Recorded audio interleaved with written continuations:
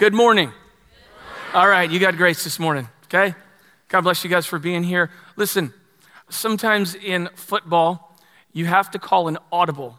What that means is the quarterback comes to the line and we're gonna do a running play.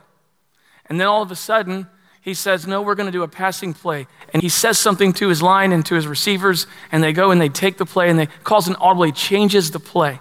Well, my whole plan was to come up here and to go right into the sermon, but my heart is extremely heavy right now with a lot of things that are going on within us.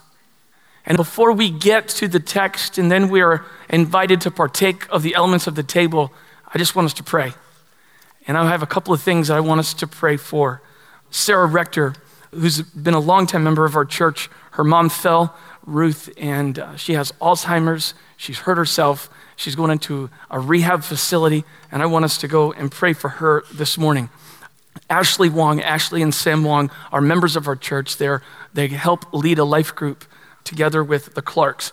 Ashley's mother and stepfather were killed in a car accident on Friday night at around 10 p.m. I talked to Sam, and I said, Sam, I'm not even sure what to say, but that I love you, man, and God loves you, and what can we do to help you? And he says, just pray that my wife and I, who know Jesus, would be a witness to those in her family that don't know Jesus. Jessica Stewart, the Stewarts have been dear friends of ours for a long time. They're in our life group. Jessica's father passed away suddenly in a scuba diving accident on August the 17th, and she is now back home, and there's a lot going on with their family as well. And there's a little boy named Lincoln who is 6 months old, and he's having some tests run for some things that are going on with him, and I want us to pray for his family. It's Lincoln Schofield. And then there is the Martin family. Their son Alec is in the hospital in Colorado. He was in a worship retreat. He's in a hospital in Colorado with an infection. And so I want you right where you are to join me in lifting up these requests as we do it as a family, okay? Let's pray. God, you are sovereign. You are good. You are great. You are alive, and one day you are going to come back. And we are not going to have to deal with all the things that we deal with. But Lord, right now as we begin and we start and we remember that the bread was given as a reminder of you and your body that was given to us, and the cup was a reminder of our sins that we can be forgiven. And before we get there and look at the text, I just want us to pause and just thank you for your goodness. Even in the midst, God, of just all these kinds of things that are going on in life, I just want to thank you that you are good and you are great, and every good and perfect gift is from above. And sometimes when we go through these things, we wonder, are you in control? And God, I declare this morning before we even get started, that the table right here symbolizes that you indeed are in control, that you've never stopped being in control. And Lord, I pray that we would be able to see through the fog of our despair and see your goodness and your grace. And so we ask you to lift up Sarah Rector and her mom, Ruth. We ask you to encourage her. We ask you to comfort her and give her wisdom as she cares for her mom. And Lord, we pray for Ashley and Sam. God, I don't even know the words to say, but your Holy Spirit goes before me and says them. You know exactly what we can do as a family, as a church family, to love them and comfort them and encourage them. And I prayed that for Sam and Ashley, that they would be great witnesses to their family, but at the same time, Lord, that you would give them a time to grieve, a time to mourn, and Lord, a time to be refreshed by how good you are. I'm grateful for their theology that is going to get them through this anxious situation, and thankful that they are firmly rooted in you. And I pray the same thing for Jessica Stewart and Daniel, as Jessica just lost her father in a very tragic accident. I pray for them, that you would comfort them, that you would encourage them, that God, you would give them great wisdom, encourage them how to care for her mom now and take care of them, and that you would give her an opportunity to grieve and mourn as well, and that you would heal her. I pray for little Lincoln, little 6-month-old Lincoln, and I lift him up to you, Lord. He's fearfully and wonderfully made. He is yours, and I pray that you would protect him, and I pray you'd be with his parents, and I pray, God, that you would heal him, and I pray that you would give the doctors wisdom to how to care for this little boy, and that, Lord, you would just protect him. And I pray, God, for the Martin family, for Alec and Chandler and Sherda, and I just lift them up to you. I thank you for them, and I thank you for their influence on my life and the encouragement that they've been to me. And I just pray that you would be with Alec, and that you would heal him, and that you would bring them all back to North Carolina safe and sound and reunite that family. And Father, for there are things going on in this body that I don't know about. And so I lift him up to you and ask you to intervene and for you to deliver and for you to teach great lessons about yourself and for you to remind us that you are always, always, always in charge. Help us never to forget that and help us to learn that and absorb that and let that sink in as we continue throughout this morning. It's in Jesus' name I pray. Amen. You know, expectations are a pretty natural part of life. Expectations sometimes are good and sometimes they're bad. Expectation for my boy Jake, he wanted a FIFA World Cup soccer ball for his birthday recently. And he wanted a World Cup soccer ball like nobody's business. And I can tell you that he expected that one of those presents to have a World Cup soccer ball in it. And when he opened that box, he was not disappointed because Nana came through with a FIFA World Cup soccer ball. He expected that, and it was given to him, and he was pretty excited. You can also, expectation can take on a negative form. Like, for instance, let's just say you're coming home from work and you expect to have this great meal with your family. Everybody's going to be around the table. It's hard to do these days. You're going to sit around and you're going to feast and you're going to eat together, only to come home to find out you're having meatloaf. Who in the world would do that? That would be an expectation I did not expect and the truest form of negativity. My buddy Matt Hahn called me this week. He called me this week and he says, I got to tell you something, Matt. He said, Abigail and I were swimming at the pool. We were swimming at the pool this week and we were sitting at the pool and Abigail started to share the gospel with this little 6-year-old girl. And I was like, oh yeah, go for it, Abigail. And she started telling her about the love and forgiveness of Jesus. And she says, and if you repent of your sins and place your faith in Jesus, then you can go to the good place that has streets of gold and you can worship Jesus forever. And then she said, but if you don't, then you go to the dark place where there was a bad man and you get eaten by bears. I don't think that this little girl expected that. Matt said, you wouldn't believe what happened. Right there, right then, she repented and came to faith in Jesus. He said, no, I'm just kidding. She swam away. She didn't expect that. But if you've been in church for a long time, you've been at Northwest for a long time, here's what we expect. We expect a holy God to come back. All right, I'm gonna say that again. We expect a holy God to come back and redeem and rescue all of this beautiful mess. Amen? He is going to do that. Rest assured, he will do it. He said he would do it, and he is coming, and he's coming soon. And we wait with great expectation for that glorious day that he does come. The Bible says in John 14, 1-3 says, let not your hearts be troubled. Believe in God, believe also in me. In my Father's house there are many rooms. If it were not so, would I not have told you that I go and prepare a place for you? And if I go and prepare a place for you, I will come again and will take you to myself, that where I am, you may be also.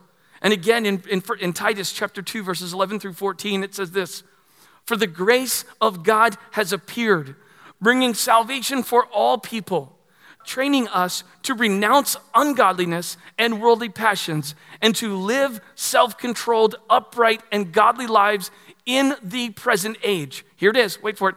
Waiting for our blessed hope, the appearing of the glory of our great God and Savior, Jesus Christ, who gave himself for us to redeem us from all lawlessness and to purify for himself a people for his own possession who are zealous for good works. And the church said, amen.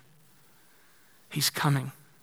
And we come to that table. We're allowed and invited to partake of the elements of the table this morning to celebrate that he's coming. And we wait expectantly for him to come because he promised it, he said it. But here's the problem. Here's the problem. There are things that get in the way of your life and my life that prevent us from seeing these great promises. There's the busyness of life that causes us to be wrapped up in things and stuff that really don't even matter, that cause us not to really see it or remember it. And then there's things that, like sin, that easily ensnares us, that we're wrapped up in, that we can't see it and we're not focused on it. And the table right here doesn't mean what it can mean and should mean because we're just wrapped up in a sin or a lack of reading the word. And then there is the Navy SEAL training, otherwise known as being a parent, that causes us to go, I can't see, God, your promises. I'm fighting hard to see it right now, but I'm drowning. I am drowning. And possibly, which is where my heart has been this week as the Lord has placed this message on my heart before we come, is that some of you right now and some of us right now, I include myself in this, is that are going through some type of just anxious or anxiety that is just overcoming us, that is causing us a failure to see the greatness and the goodness of God, that God is alive and that he's coming back again. And so my prayer for us this week is that we would be able to rest and be able to address that issue, the fog that's in our life of seeing the promises of God and the coming Savior and waiting expectantly and joyfully for him. That we would just pause and focus on one verse. And that's Isaiah 40. Verse 10. In 1979, a man by the name of Mr. Reed always came to my grandmother's house. And Mr. Reed was in a wheelchair. And he wasn't in a wheelchair because he was paralyzed. He was in a wheelchair because his legs were amputated. And I remember being a 7-year-old boy and a 7 or 8-year-old boy, and he would come to my grandmother's farm and he'd get out of his car and he'd wheel up to the side of the house, and we would stand up there and talk to Mr. Reed. And I would always ask my mom, what happened? What happened? And I remember this like it was yesterday. She looked at me and she says, well, Matt, he had too much sugar in his legs because he's diabetic, and he had to have his legs amputated. Fast forward to 1984. I'm sitting in my room in South Windsor, Connecticut, doing my homework, sitting there doing some math and English homework. And my mom and my dad walk into my room. And they sit down on the side of the bed, and they look at me and they say, we need to tell you something. And I'm like, what's going on? They said, you're diabetic. And I immediately went, Arnold Drummond, what you talking about, Willis? Yeah. Because my mind immediately drew, and my head drooped, and I looked at my legs. Because that was the image that I had. And for 30 years, God has kept me in a very sweet spot to remember his goodness despite a simple condition, except this summer got really, really dark. And I got mad. And I got frustrated. And what happened was the truths of God, especially his return and his expectant return and all these things, got really cloudy. And for some reason, I feel like some of you and some of us are right there to where we can't see. And God wants us to see, and God wants us to celebrate the truths that are all throughout this book to give us rest for our soul so that when we come to the table, we can truly proclaim the Lord's death and his return. And so in order to get our hearts ready for the elements that are represented by the table, I want us to go to Isaiah 41:10. And I want this to be great encouragement for you because it was great encouragement for me. And it has been great encouragement for me. And I want us to take a look at what it says in Isaiah 41 verse 10, because the folks in Israel were doubting whether God was in charge of every single event. They saw things that were going on and they got discouraged, they were in despair, they were dismayed, they were just overwhelmed. And then the prophet Isaiah that was used of God comes to them and gives them this one verse, and I encourage you to read the entire chapter, 1 through 21 if you get a chance. But this one verse summarizes him recognizing that I know what you are going through, and I want to be your help so that you can see and you can savor the promises that are listed in this book that are for your benefit and your joy and for my glory. So let's take a look at the text. It's a beautiful, beautiful text. It says, fear not, for I am with you. That'll preach all by itself. Be not dismayed, for I am your God. Personal. I will strengthen you. I will help you. I will uphold you with my righteous right hand. And I really want to just share with you about 4 basically statements that really help us settle our hearts. I hope we'll settle our hearts before we come and participate in communion so that we can appreciate what God came to do to allow us to remember him, to allow us to focus on him, and to allow us to be used by him. First thing I want you to see is this in the first part of the verse. It says, fear not, for I'm with you. The word fear not overwhelms me. Because here he comes to a group of people and he says, fear not. The reason it says fear not is because he recognized and he realized and he's concerned that they were overwhelmed with the circumstances of life. We serve a personal God. He knew what they were going through. The first thing he says is fear not, which goes to show us that he is aware of everything that's going on in your life, everything that will go on in your life, and he is in control of every bit of it. And he comes to us and he says, fear not. Why? Because I am with you. You are not alone. You are not alone. When I was little, I didn't want to go upstairs by myself. I was like, Will, you got to go with me. I'm not going upstairs to get my pillow or get something I forgot. I'm scared. And here it is right here. We serve a God who says, listen, you're never going to be alone. Yeah, I am always with you. And I just prayed that our soul would be lifted up because of the fact that God desires to give you peace. That's what that verse means, is God gives you peace, because the opposite of fear is a faith in a living God, and it is peace. It's a calming of your soul that is given only by him. Only by him that can allow us to rest. The second thing I want you to see is that God gives you encouragement. The Bible says, be not dismayed, for I am your God. The word dismayed means discouraged, it means rattled, and it means paralyzed. It means you're incapacitated to be able to do what God has called you to do because of maybe a situation, or maybe we've forgotten something about him and who he is. And so he says, because you are mine and I am yours, I listen to you, I hear you, I know exactly what's going on in your life, and I want to help you. I want to give you encouragement. Some people in our lives and in our circles have the spiritual gift of discouragement. And that is overwhelming. As believers in the Lord Jesus Christ, what do we want to do? We want to encourage each other, because why? We serve a God who desires to encourage us, to push us, to rebuke us, and he's fully capable and fully right in doing all of that.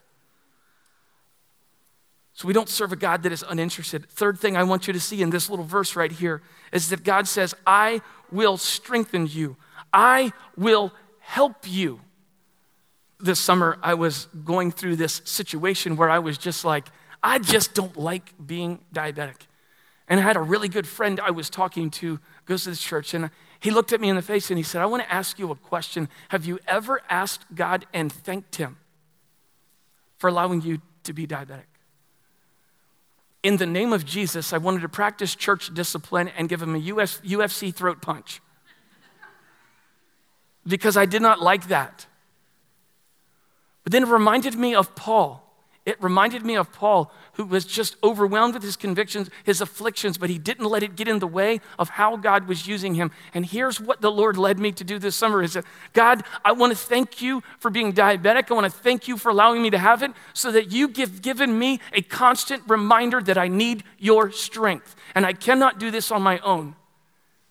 And I have to tell you something, it was freeing, it was beautiful, it was like a celebration, it was like the fog lifted. And you could see the truths that were contained in the Bible, and it was like they were new again. And all this has been happening for the last month, and so here's what happens. God desires to give us a reminder that we completely need him. And he is sovereign and in control of everything.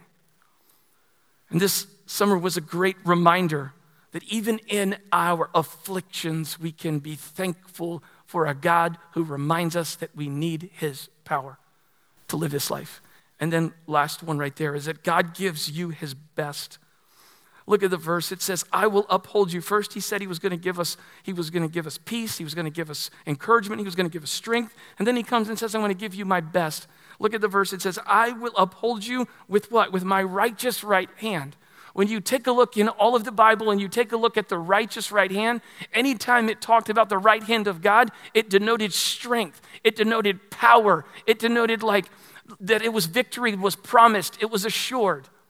And as I started looking at the verse and studying the verse, I'm like, you finish the statement. Who sits at the right hand of God? Jesus sits at the right hand of God. And here is God looking at their affliction, helping them to see who he is and be reminded of his promises, but looking at their affliction, looking at their doubt, looking at their anxiety and saying, I have come to give you my best.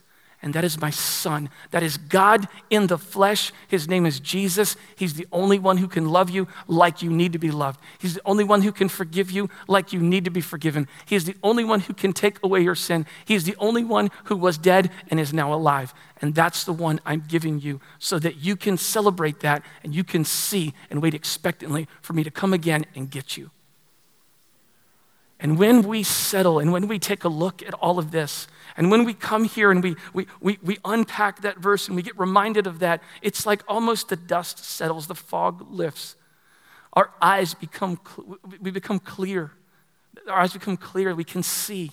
We can see those promises. We can rest in those promises.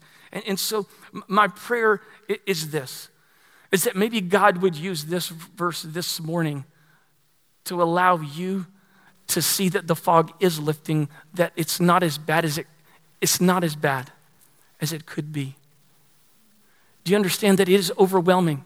That it is, some things in life are just completely overwhelming, but here's what God desires to let us know. I have come to give you strength. I've come to give you my best. I've come to encourage you so that you will see and you will savor who I am, because your joy and my glory is dependent on that. And so the table.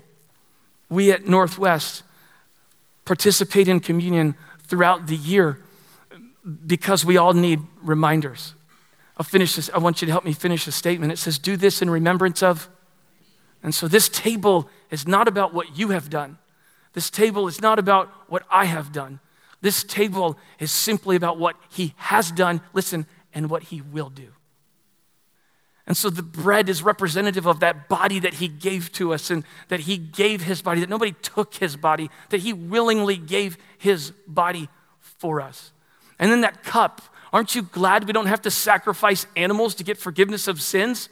Are you serious? And here we have this cup that represents the new covenant that says all sin is forgiven when we repent and believe in King Jesus. And oftentimes throughout our church, we come here and we say, this is what we are here to remember, to focus on. So that most specifically, regarding today, we can see his promises, yes. We can see his truths, yes. But we can wait expectantly for him to come and come again. And so here's what I want to do. I just want, while we're waiting here and before we come to the table and before the elders and the deacons come up, what I would love to do is I just want to give you a chance to just pray and do business with God. Just right where you are. If there is sin in your life that you have not confessed, there's a God in heaven, as I preached a couple of weeks ago, that is generous to give you a reminder that you must repent and give you a chance to repent and come clean before him. I want to give you a chance to just prepare your heart and settle your heart and allow this verse to maybe just settle the issues that are going on in your life, whether it's parenting, whether it's anxiety, whether it's just stress, whatever the case is. I'm asking God just to allow this time over the next couple of minutes while Bill plays, that you would just allow God to speak to you and pray to him. And then in just a minute, we'll come to the table together.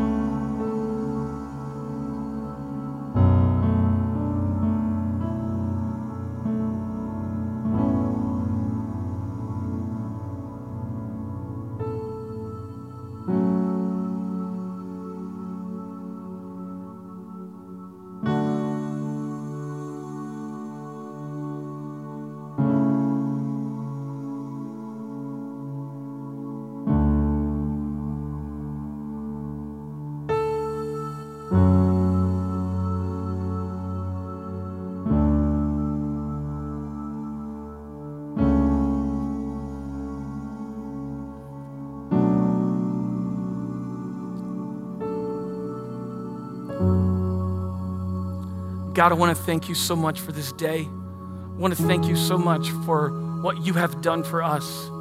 I thank you that the Bible says over and over again that you are coming, that one day you will come for those who have relationship with you. And we come and partake of the elements of this table to remember what you did and remember what you will do and remember what you are doing. Lord, I refuse to believe the lie that you are not actively engaged in every affair of the world today. May we, by coming to this table, remember what you are doing. May we remember that how sovereign you are and how in control you are and how you are over all things and all things are given for you and for your glory. Allow us to be responsible in what you have given to us. Allow us to be good stewards of what you've given to us.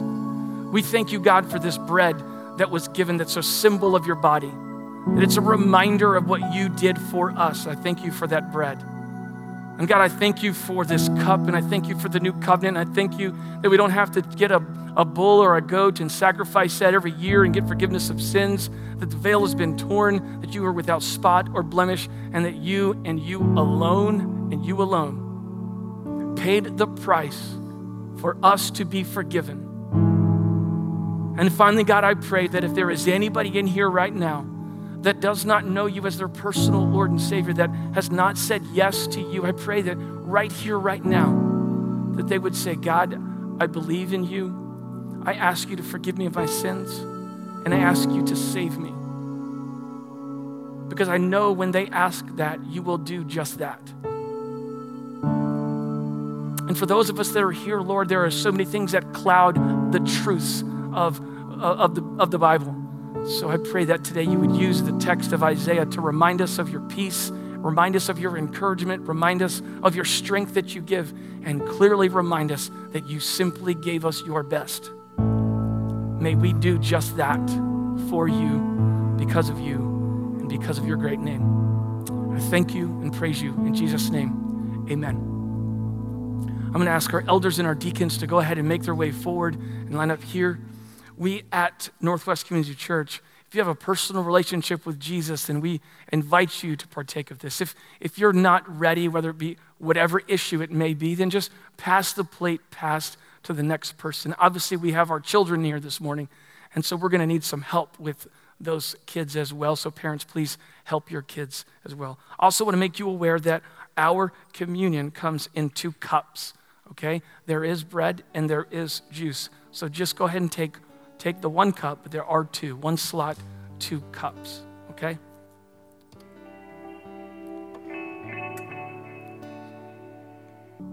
Right before Jesus was betrayed, he gathered his disciples together.